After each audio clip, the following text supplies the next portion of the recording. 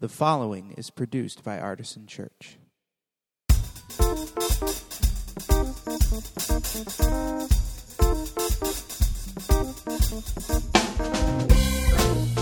Welcome to the Artisan Church Podcast, a weekly broadcast of Artisan Church in Rochester, New York. To learn more about Artisan Church or to support the ministry, visit www.artisanchurch.com.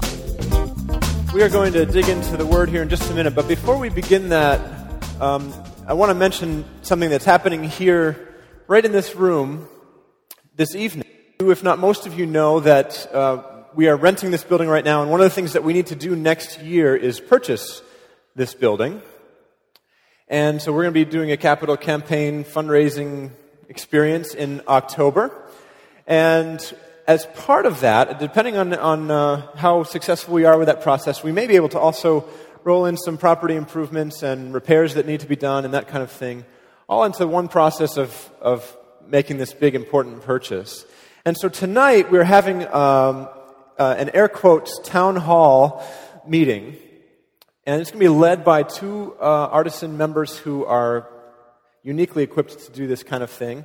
Dan and Ellen will be leading us through this experience tonight. They've both done this with communities as part of their work.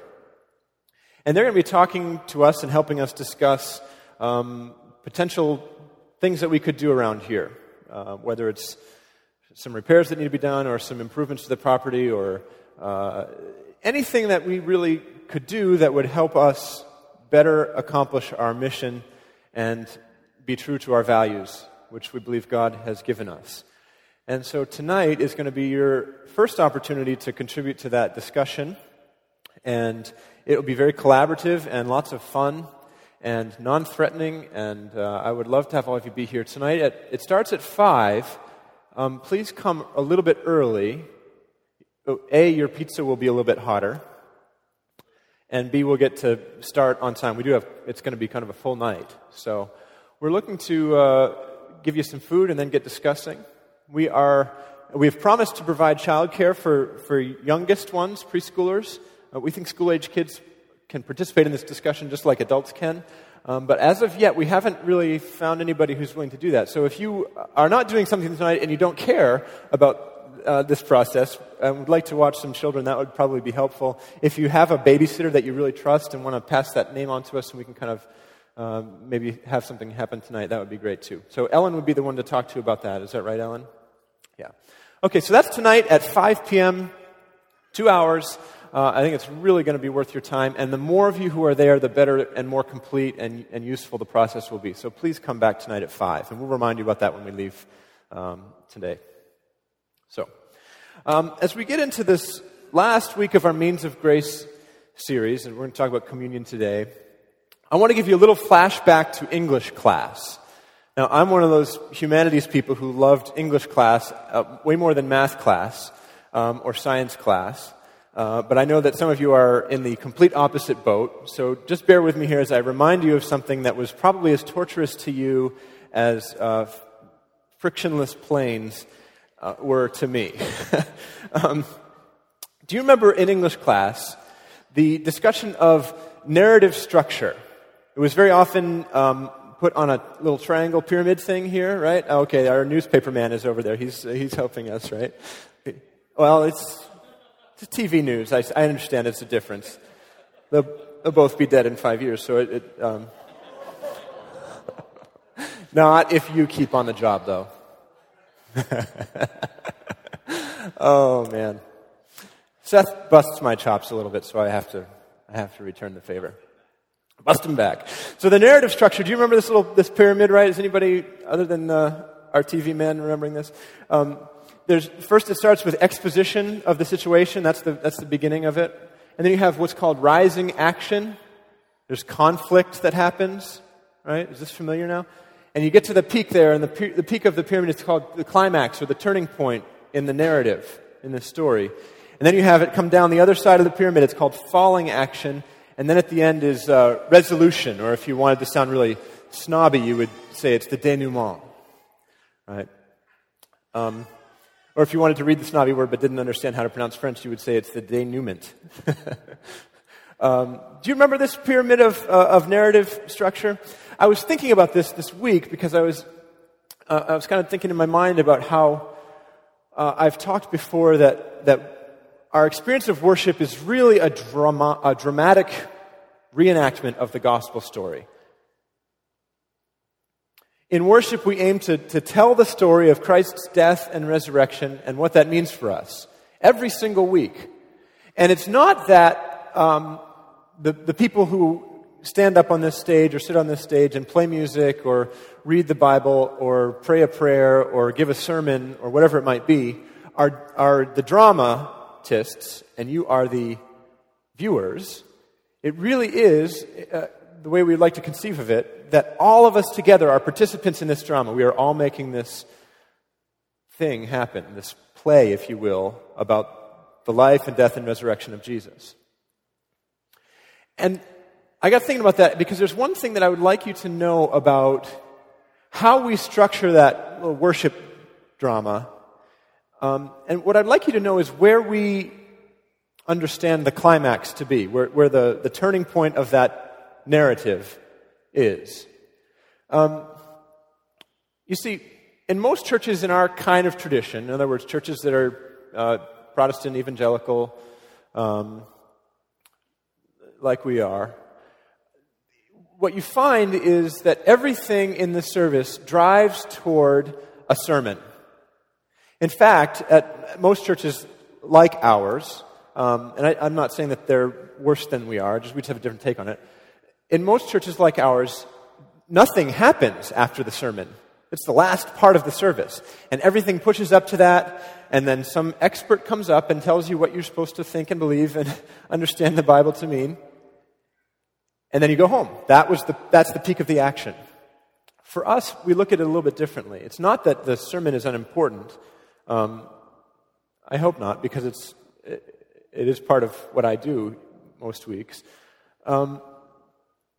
But in my mind, when we come together to worship, everything that we do points toward communion. It points to the celebration of the Lord's Supper. It's the table that we come around together that is the apex, the climax of this narrative, this little worship play that we put on each week. You may actually never notice this, and you might not have known it if I didn't bring it up right now, but at Artisan we follow a very ancient, traditional pattern of worship. Even though our music is modern and the way we dress is maybe not all that ancient and so forth, but we do follow a pattern that Christian worship has followed for its entire history, actually. And it's right there in your bulletin. If you may have never noticed this, but it's right on the front page of your bulletin. It's a fourfold pattern of worship. We gather together, we hear the word read and proclaimed, we participate at the table, and then we are sent forth to be the church. And that's what we do every week here. Those four things happen every single week, and you may not be conscious of it, and it doesn't even matter, honestly, because I think the rhythm and structure there is useful to you, even if you don't know it's happening. And to me, in that flow, that fourfold pattern of worship, it is that third part, the table of the Lord, that really is what everything points to, and then after that climax, everything falls and resolves as we're preparing to leave this room. And so I'm going to tell you some more about why I think that communion is the high point of the service, and about how the sermon particularly connects to communion, because most of us are steeped in this evangelical tradition where that is understood to be the most important thing. And I'm telling you that I don't think it is. I'll tell you more about that in a bit, but for now I'd like to pause for a word of prayer, and then I have some scripture that I want to read with you. So let's pray. God, we give you great thanks for these means of grace, these waterfalls of your grace that we can stand under and receive. And today, as we look at this last one for this series, the sacrament of Holy Communion, we pray that your Spirit would open our hearts to what you'd have us learn and understand, and believe. We pray these things in the name of Christ our Lord, whose table it is we are here to talk about and celebrate around today. Amen. Two Bible stories I want to read with you today. The first one is from Luke 22, and I encourage you to bring your Bibles with you. If you own a Bible at home, bring it with you. It's good to get familiar with your own way of looking at the text. If you don't have one, there are some under your chairs. They look just like this one, and you're welcome to take it home with you. If you don't own a Bible, you can take one of these. And on page 857, Luke 22, I want to read you verses 14 through 22. And this is the story of Jesus in his last days on earth, some of his last days on earth, sharing the Passover meal with his disciples. Now remember, they were all Jewish, and this is one of the most sacred traditions in the Jewish faith, the Passover, which celebrated God's dramatic deliverance of the Hebrew people from slavery in Egypt. And let's look starting at 22:14. When the hour came, he, being Jesus, took his place at the table and the apostles with him. He said to them, "I have eagerly desired to eat this Passover with you before I suffer. For I tell you, I will not eat it until it is fulfilled in the kingdom of God." Then he took a cup, and after giving thanks, he said, "Take this and divide it among yourselves. For I tell you that from now on I will not drink of the fruit of the vine until the kingdom of God comes." Then he took a loaf of bread, and when he had given thanks, he broke it and gave it to them, saying, "This is my body, which is given for you. Do this in remembrance of me." He did the same with the cup after supper, saying, "This cup that is poured out for you is the new covenant in my blood. But see, the one who betrays me is with me, and his hand is on the table. For the Son of Man is going as it has been determined. But woe to that one by whom he is betrayed." So this obviously is the institution of the sacrament of communion. This is the Last Supper, known as the Last Supper. It's kind of the foundation for why we celebrate communion. So you need to have that in the back of your mind. But the passage that I really want to focus on today is a couple of pages later, just near the end of the book, in chapter 24. That supper had happened just a few days before, and that very night he had been betrayed by Judas. And this passage takes place on Easter Sunday, after the resurrection has occurred. Let's look at chapter 24, beginning in verse 13, and I'm going to read through 35. Now, on that same day, again, this is Sunday, Easter, two of them were going to a village called Emmaus, about 7 miles from Jerusalem, and talking with each other about all the things that had happened. While they were talking and discussing, Jesus himself came near and went with them, but their eyes were kept from recognizing him. And he said to them, "What are you discussing with each other while you walk along?" They stood still, looking sad. Then one of them, whose name was Cleopas, answered him, "Are you the only stranger in Jerusalem who does not know the things that have taken place there in these days?" He asked them, "What things?" They replied, "The things about Jesus of Nazareth, who was a prophet, mighty in deed and word before God and all the people, and how our chief priests and leaders handed him over to be condemned to death and crucified him. But we had hoped that he was the one to redeem Israel. Yes, and besides all this, it is now the 3rd day since these things took place. Moreover, some women of our group astounded us. They were at the tomb early this morning, and when they did not find his body there, they came back and told us that they had indeed seen a vision of angels who said that he was alive. Some of those who were with us went to the tomb and found it just as the women had said, but they did not see him." Then he said to them, "Oh, how foolish you are, and how slow of heart to believe all that the prophets have declared. Was it not necessary that the Messiah should suffer these things and then enter into his glory? Then, beginning with Moses and all the prophets, he interpreted to them the things about himself in all the Scriptures. As they came near the village to which they were going, he walked ahead as if he were going on. But they urged him strongly, saying, "Stay with us, because it is almost evening and the day is now nearly over." So he went in to stay with them. When he was at the table with them, he took bread, blessed and broke it and gave it to them. Then their eyes were opened and they recognized him, and he vanished from their sight.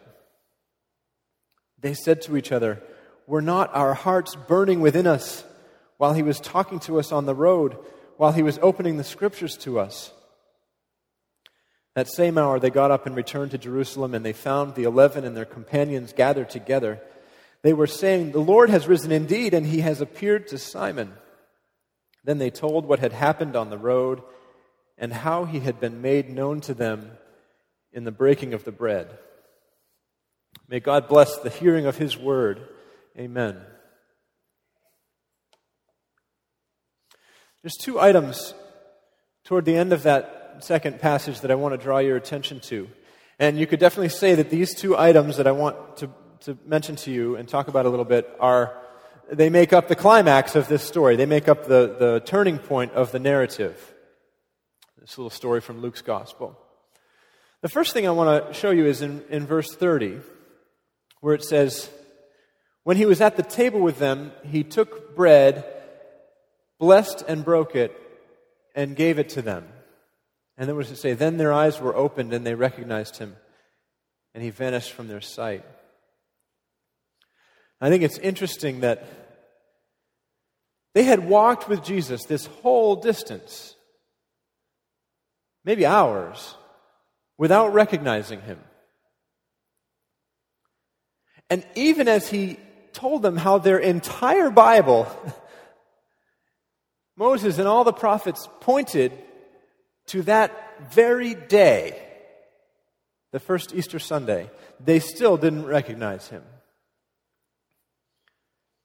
They had no idea that this was Jesus, even as he himself was explaining that everything they knew and believed about God and their history with God had pointed to that very weekend. They didn't recognize him yet. When did they recognize him? It was when he did what? When he broke the bread and gave it to him. First of all, it's kind of interesting that they invited him into their house, and suddenly he's serving the bread. He broke the bread and gave it to them. When was the last time he had done that? On the very night that he had been betrayed and handed over to the authorities to be crucified. And he broke that bread and gave it to them, and suddenly their eyes were opened. And the summary that Luke gives at the end there says that he had been revealed to them in the breaking of the bread, and that's what they told their friends. And then as soon as they recognize him, he vanishes from sight. So that's the first little bit that you need to have in your head, is that they recognized him in the breaking of the bread. And the second part happens immediately after that, when they are sitting sort of stunned by this experience, and they look back on what had happened throughout that day. And then in verse 32, they say to themselves, "Were not our hearts burning within us while he was talking to us on the road, while he was opening the Scriptures to us?" I love that image. Were not our hearts burning within us? And so now we get to this point, having those two bits, that climax of the narrative story in this gospel, that I can talk a little bit more about what I hinted at earlier, which is the relationship, I think, in our worship drama between the hearing and proclaiming of the word, in other words, the sermon, and the celebration of communion. And how I think that communion is the high point of our drama together. So I want you to notice the order in which this story unfolded and what happened and what didn't happen in each part. Jesus walked with them and explained the Scriptures to them.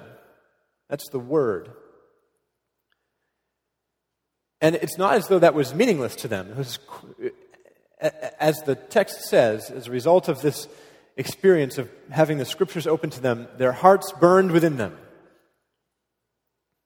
But it was when he sat around the table with them and broke bread with them that their eyes were opened and they recognized him. And there's a significance to those two things, to hearing the word proclaimed or explained, and to the breaking of the bread. And there's a significance to the order in which they happened. That significance is that it's the hearing of God's word that prepares your heart to recognize Jesus in the bread and the wine. One of my favorite contemporary Christian thinkers is N.T. Wright. He was a bishop in the Anglican Church for many years. And he wrote a great book about communion called The Meal Jesus Gave Us. And one of the things he says in that book is this. He says, Scripture is expounded so that the heart is warmed. Food is served so that the Lord may be known.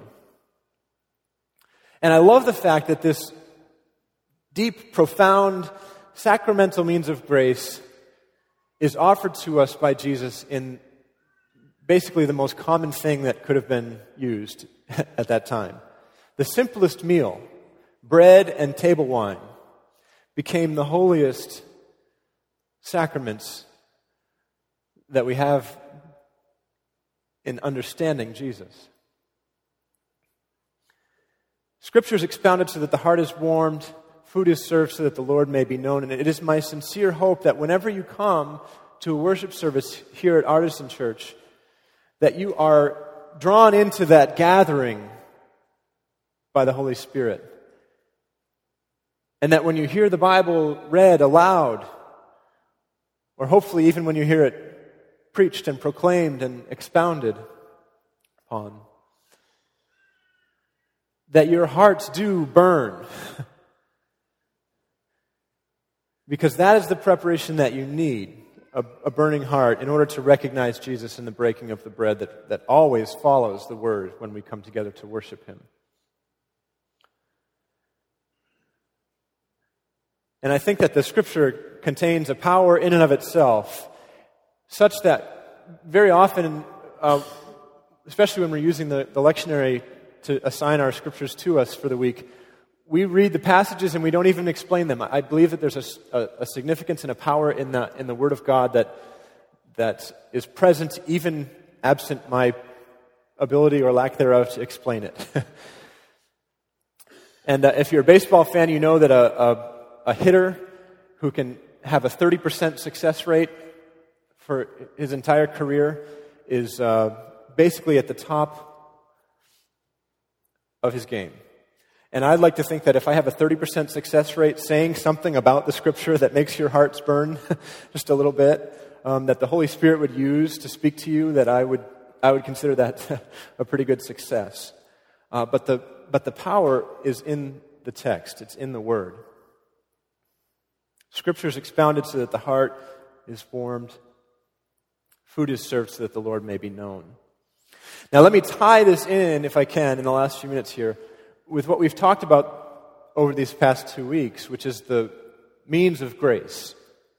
If you haven't been here, I'll give you a quick recap. We've talked about the means of grace, in other words, the ways that God pours His grace out on us.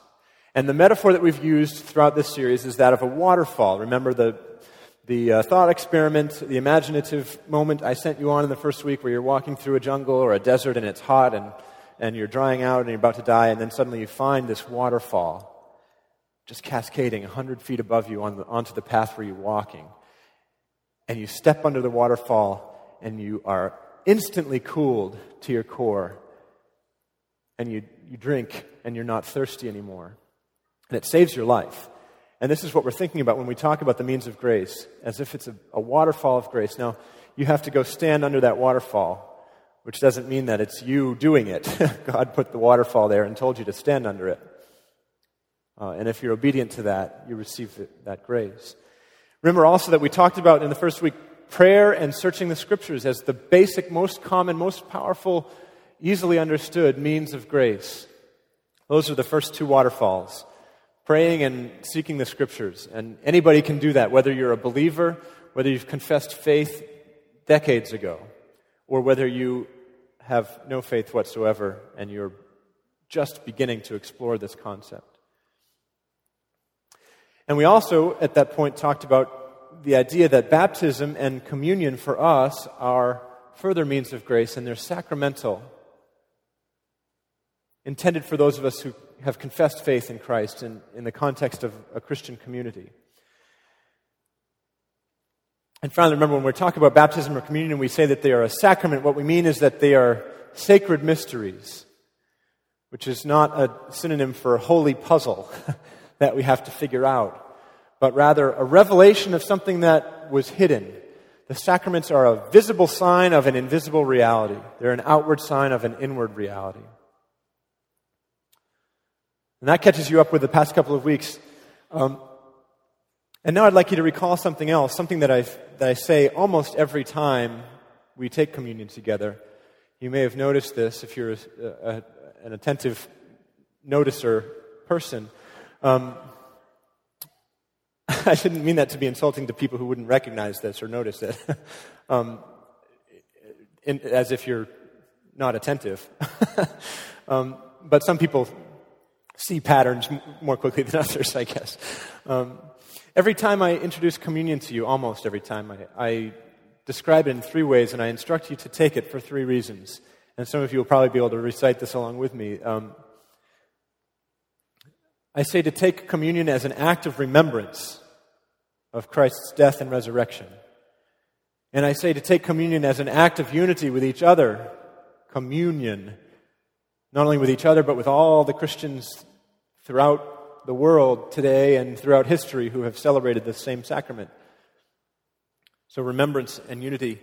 And the other one that I always say is take communion and receive the food for your soul, which is straight out of John Wesley. And you guys know that I'm a bit of a John Wesley fanboy. It's that last one, the food for your soul, that I think connects most closely with what we're talking about today. So when I say that communion is a means of grace, I'm thinking specifically about sanctifying grace. Let me take you back one more time to the first week when we talked about the three types of grace that we receive. Prevenient grace, which comes before the moment of our conversion, and justifying grace, which is the grace that flows to us and saves our souls the hour we first believed, to quote the old hymn. And then I sort of jokingly said, and then we're all done, and we're fine. But of course we're not, because we have a whole lifetime left of trying to figure out what we have gotten ourselves into. And our souls get hungry and weak, and we need sustaining, sanctifying grace. And I think that sanctifying grace, the grace of God's sustenance, is found most obviously in the sacrament of Holy Communion.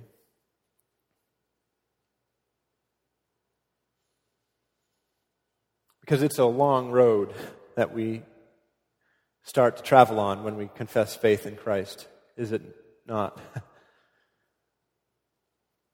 And it can be a dry road sometimes. I think for many of us, we have this amazing, striking, unmistakable experience with Jesus when we first come to believe that He's the Son of God and the source of our salvation. We hear the word proclaimed and our hearts burn. And we invite Him into our life, into our little spiritual home, just like Cleopas and his companion had done. And we recognize Him. We know Him. And suddenly it all makes sense. But many times that first experience with Jesus is kind of hard to match. And almost as soon as we have recognized Him and invited Him into our lives, He vanishes from our sight. And that's why we need every week to have the experience of hearing the Word read and proclaimed, to hear the Scriptures, followed by receiving the bread and the cup, because that is truly where we can recognize Him again. Scripture is expounded so that the heart may be warmed. Food is served so that the Lord may be known. And so as I invite you this week to come to communion, I want you to think of it this way. Maybe your faith is a little bit tired today. If it's not, that's great. I don't want to lay that on you and say that you should feel awful about your faith. You may have had a very recent experience with Jesus and you feel like you're on the top of the mountain with Him. And that's stupendous. And you will have those mountaintop experiences throughout your life. I certainly don't mean to indicate that you're in for a lifetime of dreariness. But for some of you that I happen to know because I've talked to you, that your faith is tired. And the high mountain experience of your first recognition of Jesus didn't last in quite the way that you had hoped, and you're having a little bit of trouble maybe seeing Him at work in your life the way you once did. And if you hear nothing else from me today, what I want you to hear is that is normal. That is okay. It doesn't mean that you should abandon your faith and say that whatever happened to you must have been your imagination. What it means is that you need to stand under the waterfall.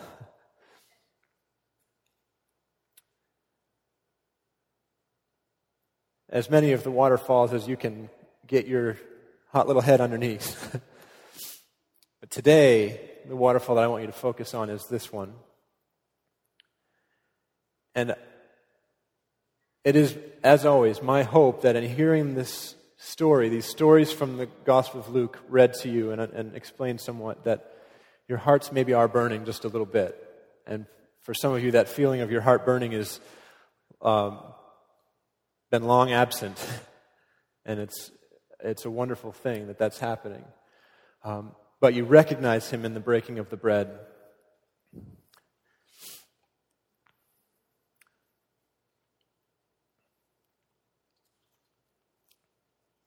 It is now our sacred privilege to celebrate the sacrament of the Lord's Supper. All who humbly put their trust in Christ and desire His help that they may lead a holy life. All who are truly sorry for their sins and would be delivered from them. All who would walk in love with their neighbors and intend to live a new life, following the commandments of God and walking from now on in His holy ways, are invited to draw near with faith and to receive this holy sacrament. Come to this sacred table, not because you must, but because you may. Come to testify not that you are righteous, but that you sincerely love our Lord Jesus Christ and desire to be His true disciples. Come not because you are strong, but because you are weak. Not because you have any claim on the grace of God, but because in your frailty and sin, you stand in constant need of God's mercy and help. Come not to express an opinion, but to seek God's presence and to pray for the Spirit.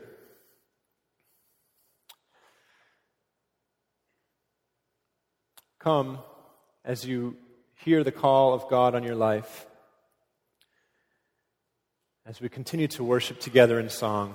This table is open and available to all who seek to follow Him in this place. Let's continue to worship Him together.